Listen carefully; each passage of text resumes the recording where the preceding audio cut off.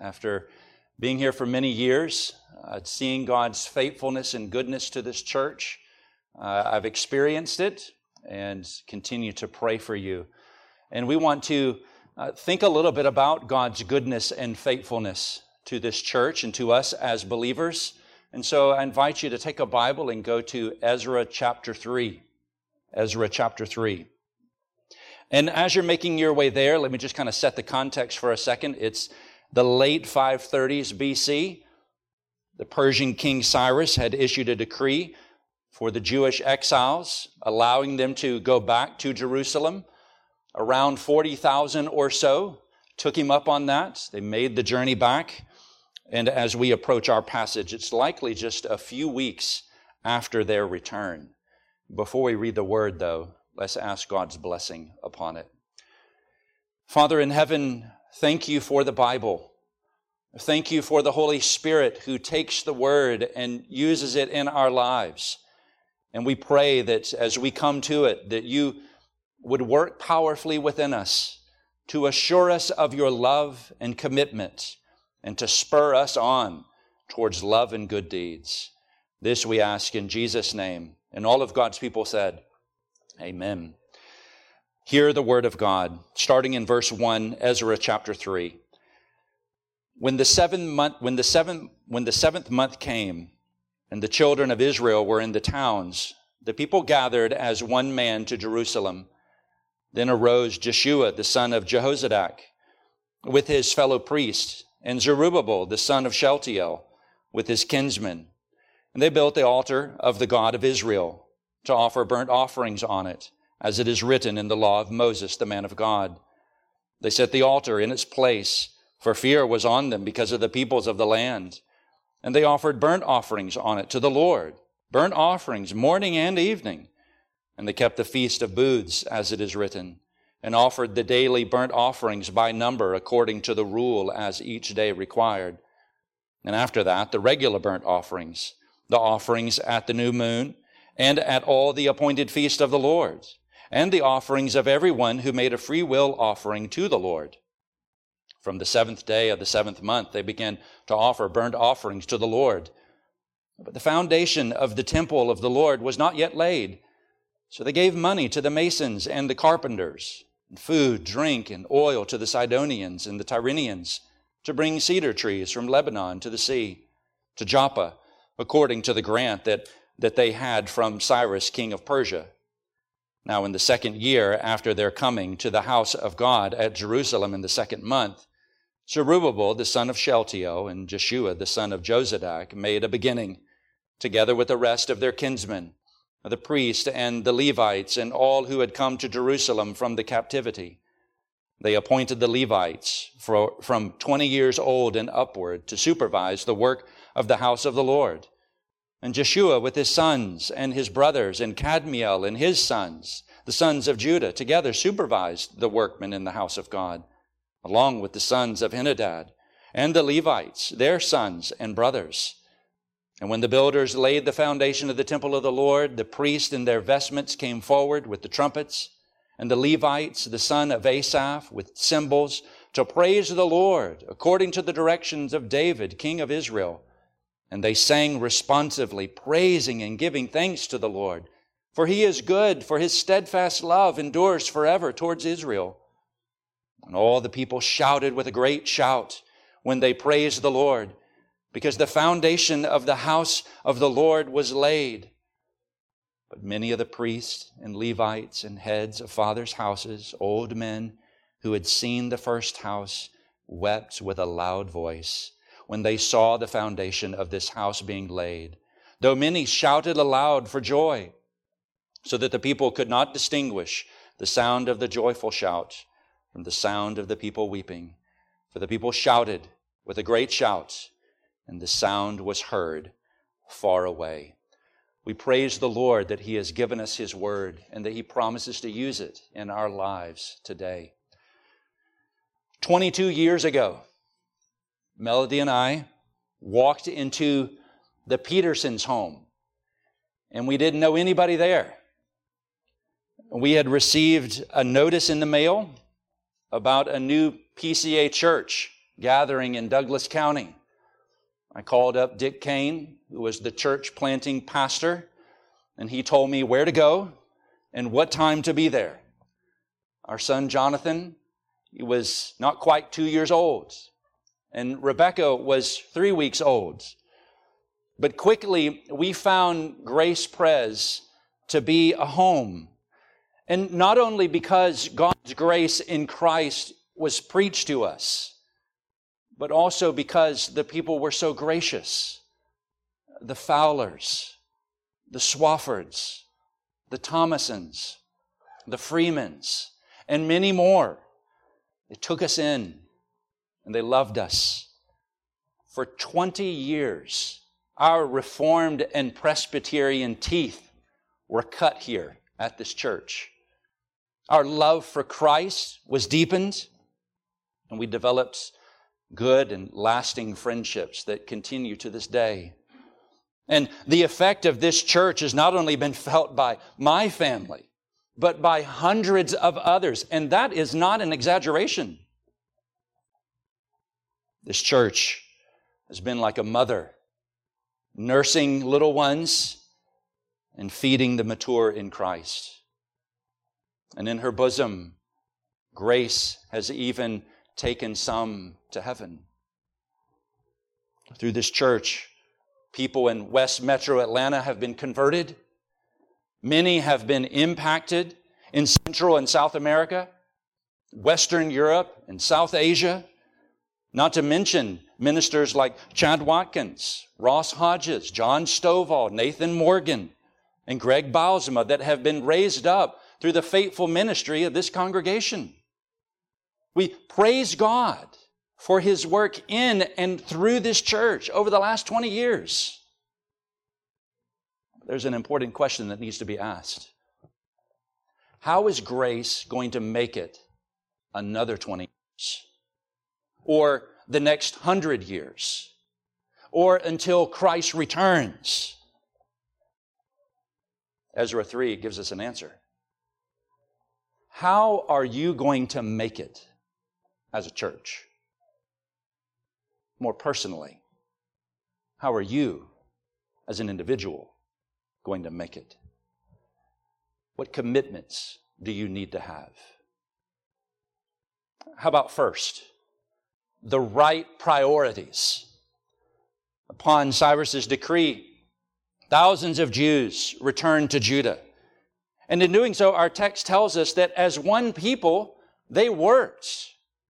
But upon what was their labor focused? Look at verse 2 again. Then arose Jeshua, the son of Jozadak, with his fellow priests, and Zerubbabel, the son of Shealtiel, with his kinsmen. And they built the altar of the God of Israel to offer burnt offerings on it, as it is written in the law of Moses, the man of God. The returned exiles, they could have directed themselves to a whole host of activities. They could have started reconstructing the temple, rebuilding the city walls, or something else. But instead, it was the altar that was first. They focused on what was needed for sacrificing to God. Do you see that in our text? Look at verse 3. They set the altar in its place. And they did so despite opposition. There was a large number of folks that didn't take too kindly to the Hebrews coming back into the land. And if you keep reading the book of Ezra, you realize there were some nasty foes. But at this moment, the returned exiles, they didn't care who was standing opposite to them. Their priority was to give offering to the Lord. And in particular, verse 4, they did this as a part of the Feast of Booths. Do you remember what that was? It's also known as the Feast of Tabernacles. It reminded the people how Israel wandered in the wilderness for 40 years and then constructed tents along the way. That's what they lived in. And now here we find these returned exiles many years later who've only been back just a few weeks celebrating this feast. And friends, doing so would not have been easy. You know that camping is not a piece of cake, at least not the kind of camping that's done here. Melody and I, we don't do camping. Been there, done that, got the t-shirt, you can have mine.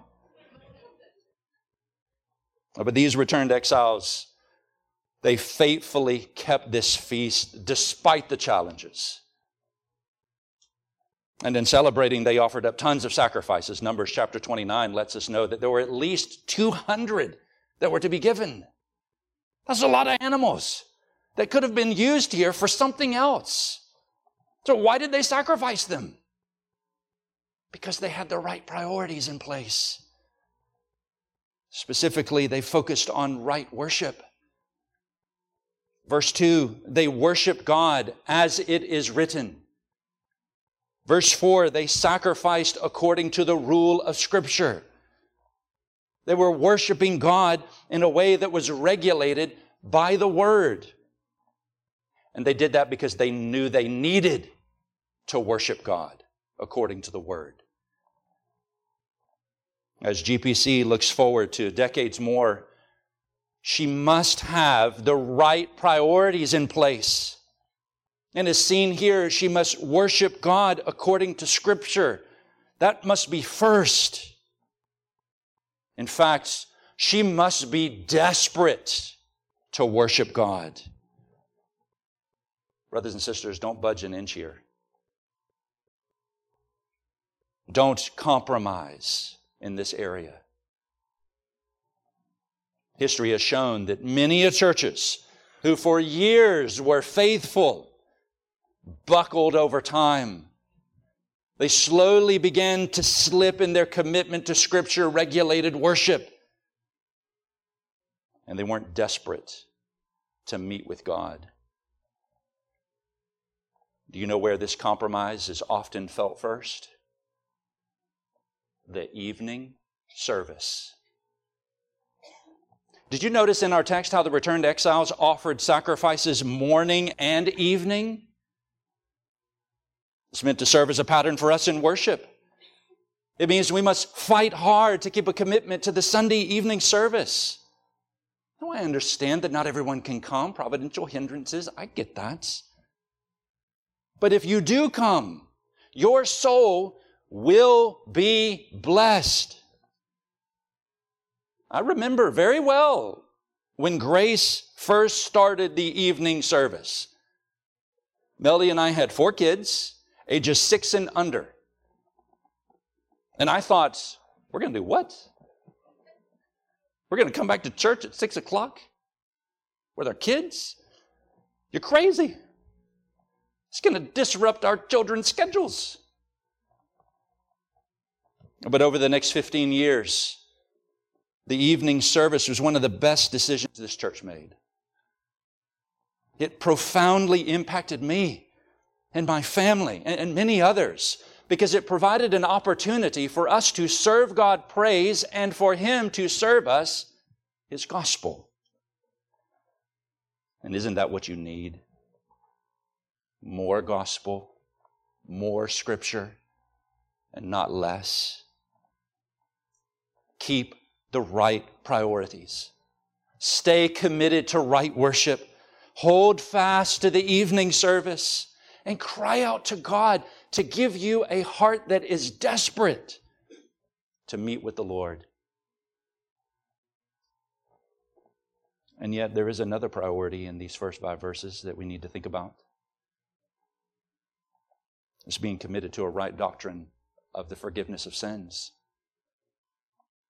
Big reason why the returned exiles offered so many sacrifices was because they knew they were sinners. They required God's mercy. 5 times, you can count them if you want to, 5 times in verses 1 through 5, it mentions how they presented burnt offerings on the altar. And burnt offerings were specifically given for the forgiveness of sins. And why did they do it so much? Because they knew they were transgressors. They could have said with the prophet Isaiah, "Woe is me, for I am undone." Is that our confession today? I know as good Presbyterians, we like to think we wrote the book on depravity. We tend to believe, I got this one down pat. But do we really? Listen carefully. Almost every problem in the church begins here, with an unwillingness to admit with the hymn writer, I am all unrighteousness, false and full of sin I am. And it shows itself when we don't humbly say to one another, I was wrong. I'm sorry. Please forgive me. If this church is going to continue, there must be an ongoing recognition and hatred of sin that we commit against God and that we commit against one another. And yet, we don't need to stop there, do we? If we did, if we just stopped with a confession of sin, we would all simply end up depressed. Because you know this, that for every look at yourself, what do? You take 1,000 looks at Christ. You embrace a right doctrine of forgiveness, that you need forgiveness, and that forgiveness only comes through Christ, through Him who knew no sin but became sin so that you could become the righteousness of God. Do you believe that your sins can be forgiven in Christ? The Puritan Richard Sibbes put it this way: if you could sin more than God could pardon, then you might have reason for despair. But you don't, because God is more gracious than you are wicked.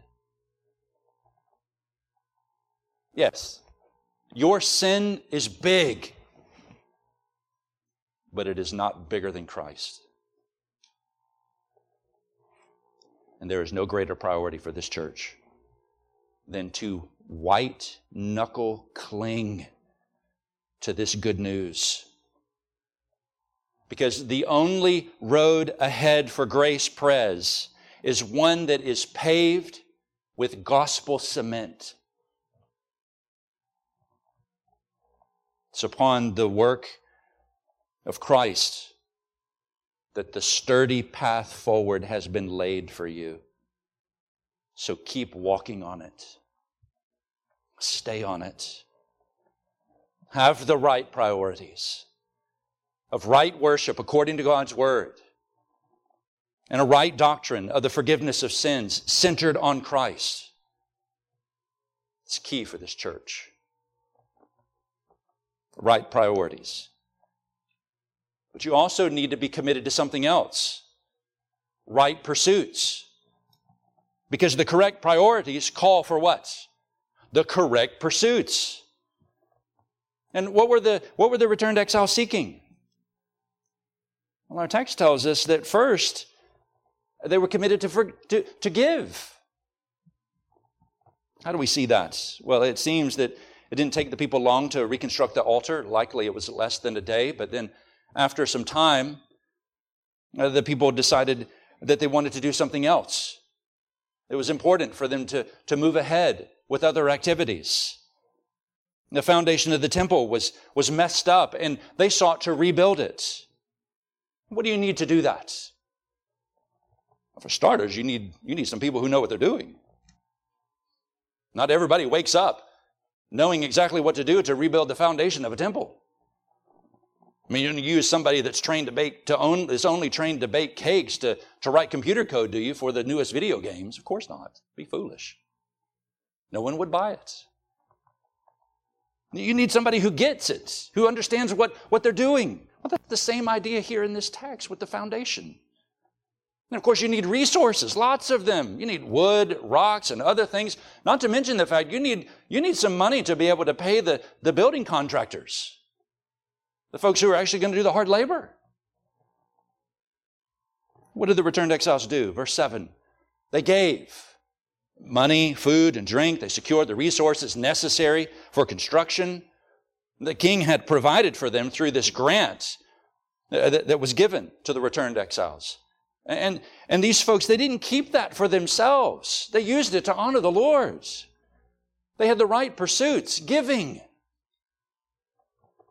Grace Pres, that is a pursuit that you need to continue to have. This church has sacrificially given much. As a result, churches have been planted and strengthened in Peru. Several more in England and Germany. New denominations are being started in Honduras and Albania. The work has and is being done in Cambodia and in Malaysia. College students have been saved and sanctified at KSU. The lives of babies have been preserved. The poor in Douglasville have been served. Seminarians and interns are being trained. Here and abroad, men, women, boys, and girls have had the word implanted within them because of the giving of this church. Don't stop now. Excel in sacrificial and cheerful giving, especially because that's exactly what Christ did for you. He who was rich became poor so that you who are poor might become rich. Christ gave himself for you. Let his generosity compel yours. That's not the only pursuit we find here in this text. Also, serve the Lord with fresh vigor. So we find these returned exiles doing. Verse 8, Zerubbabel and Jeshua, they got busy leading. The Levites supervised the labor on the house of the Lord. They were all diligently doing God's work. They weren't sitting around worried about their enemies, whining about the difficulty of the work. They were busting their guts for the Lord. What about you? And don't say, Pastor Cliff, I'm too old to serve the Lord. Joshua 15, Caleb was 85. 85. And he was ready to open up a can of whooping on a race of giants. Don't say, well, I'm too young. Verse 8, 20-year-old priests were working. And 1 Kings 5, Naaman's servant girl, she was a child. And she told him the truth about where he could find deliverance. And don't say, well, I'm not serving in this community because Douglasville is going down the tubes. Weren't you going down the tubes? But then Jesus saved you.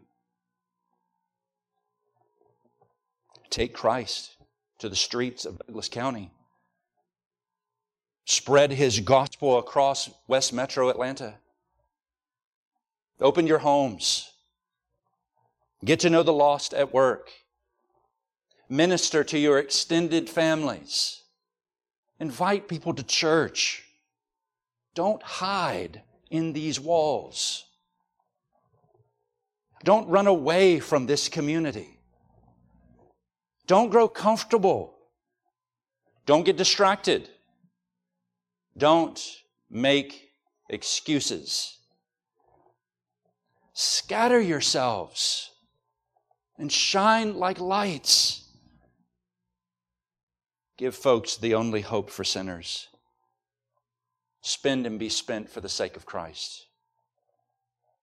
Pray, evangelize, and disciple hard, so that if God wills, in 5 years, this church has grown so much that you are having to plant another one. Plead for that. Work hard towards that. Trust God with that. Empty yourselves in service to Christ. And especially do so because of one more pursuit that characterizes you. You are devoted to God. You're devoted to God. We see that was true of these returned exiles because look at what they were doing. Verse 10, when the Levites, the priests, and the nation gathered together, they worshiped God. There was loud singing. Verse 11, they sang from Psalm 100 about the Lord's goodness and steadfast love. Their zeal to give and serve was energized by a devotion to the Lord. And that's exactly what should compel ours. We know of God's goodness and steadfast love in greater ways, don't we? Because we stand on the other side of Christ's cross. Shouldn't our devotion to the Lord be more fervent? Dear Christian, Jesus died for you. He rose for you.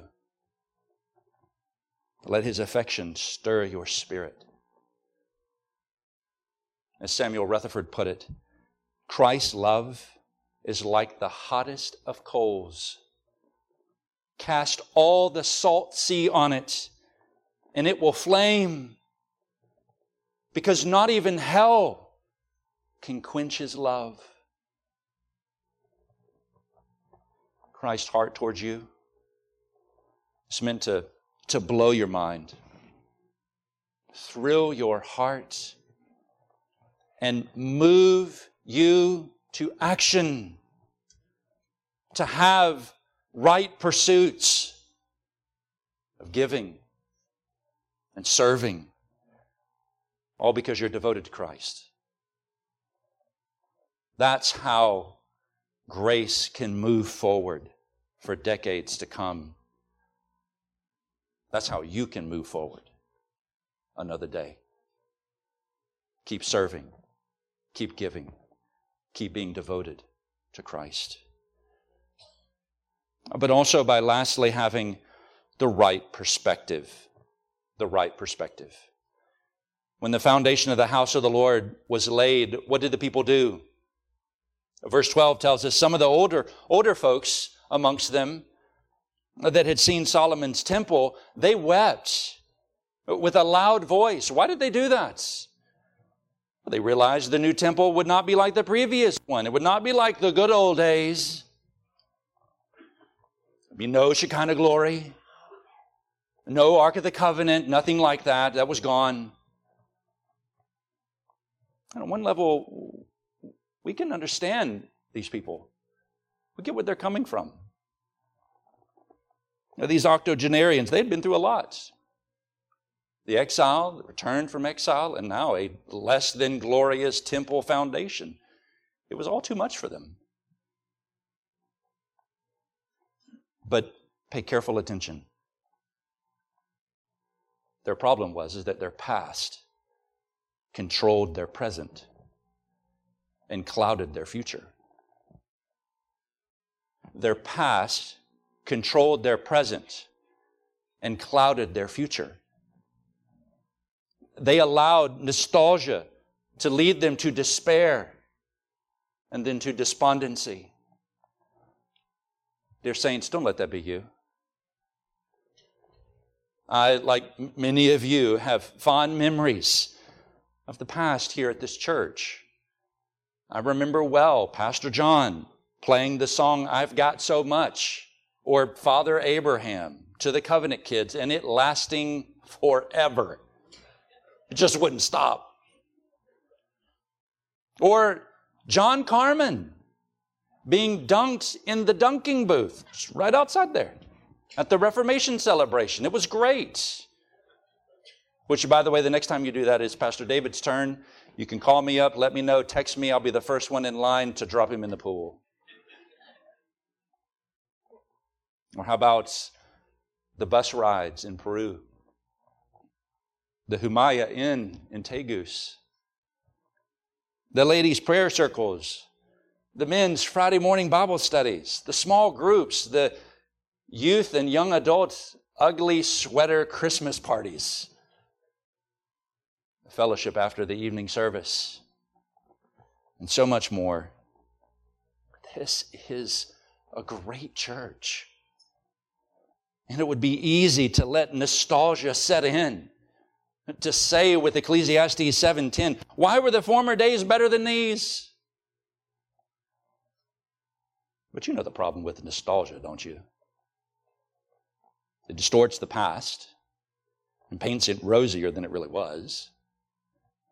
It leaves you discontent in the present, makes you fearful of and lazy in the future, and it strips you of hope for what lies ahead. Don't do it. Don't let a schmaltziness set in here. Instead, have the perspective we find in our text, which was one of joyful anticipation. Verse 12, many shouted aloud for joy. Some bemoan the present in light of the past, that's true. But others praised God and eagerly sought to move ahead in faithfulness. And that's to be us. Blessing the Lord who has blessed us and who has promised future blessings. In fact, I want you to do this. Let there be no question that Grace Pres has a joyful expectation of the future. That was not the case in verse 13. Some were joyful. Others were weeping. And you couldn't tell which expression was dominant. Let that not be this church. May a glad anticipation characterize Grace Presbyterian. Because you know God is mighty. Ephesians 3:20, He can do far more abundantly than all we can ask or think. And I don't know about you, but I can ask and think of a lot for Grace Presbyterian Church. And yet, what I can ask or think will never be outstripped. God is powerful. To cheerfully ask and expect Him to work.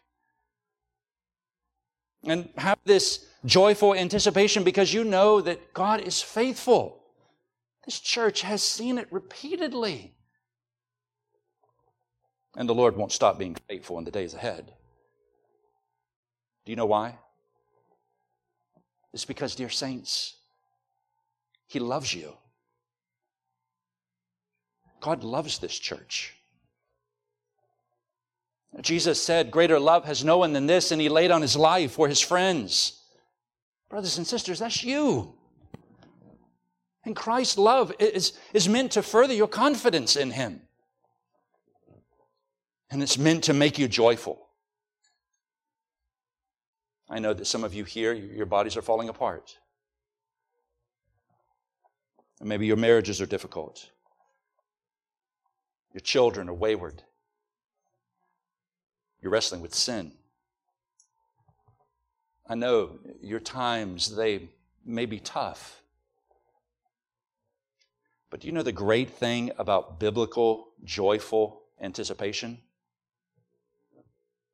It's one that's not rooted in your circumstances.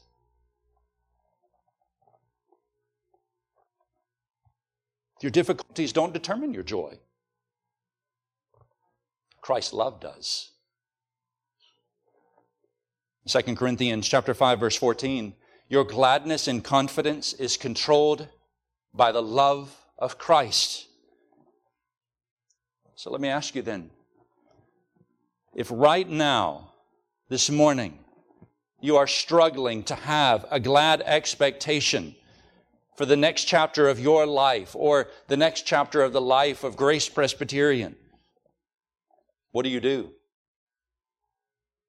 Quit focusing on your troubles and keep coming back to the love of God in Christ. I know that's easier said than done. I get that. But be encouraged, because the loveliness of Christ is more attractive than the loathsomeness of your troubles. Christ is more beautiful than anything else in this world. Certainly your hardship. One Puritan said, love is to joy as fuel is to the fire. So let Christ's love foster a joyful expectation within you. Keep eyeing Christ, because in gazing at Christ, you will be less distracted by your circumstances. You'll be more taken up with your Savior, which will enable you to go onward and upward in Christ. I know this may be a little bit sobering of me to say, but some of you may not be around the next anniversary, 40, 50-year anniversary. And yet at the end of the day, that doesn't really matter, does it? Because you've heard this before. You only have one life. It's all you've got. What are you going to do with it? Think about that question. I have one life to live. Where's it going? What am I doing with it? How about this? Empty it for Christ, who emptied himself for you. And as long as the Lord would have you here, do it at Grace Presbyterian Church. Have the right priorities, the right pursuits, and the right perspective. And Lord willing, I'll see you in another 20 years, and we can rehearse God's faithfulness together. Let's pray. Father in heaven, we praise you. You are full of grace and truth.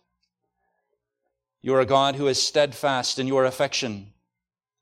And time again, you show it. You've shown it in the life of this church, and you've shown it in our lives individually. We pray that in light of your mercy, especially shown in Christ, that you would help us, O Lord. Help us to have the right priorities, the right pursuits, and the right perspective. This we ask in Jesus' name. Amen.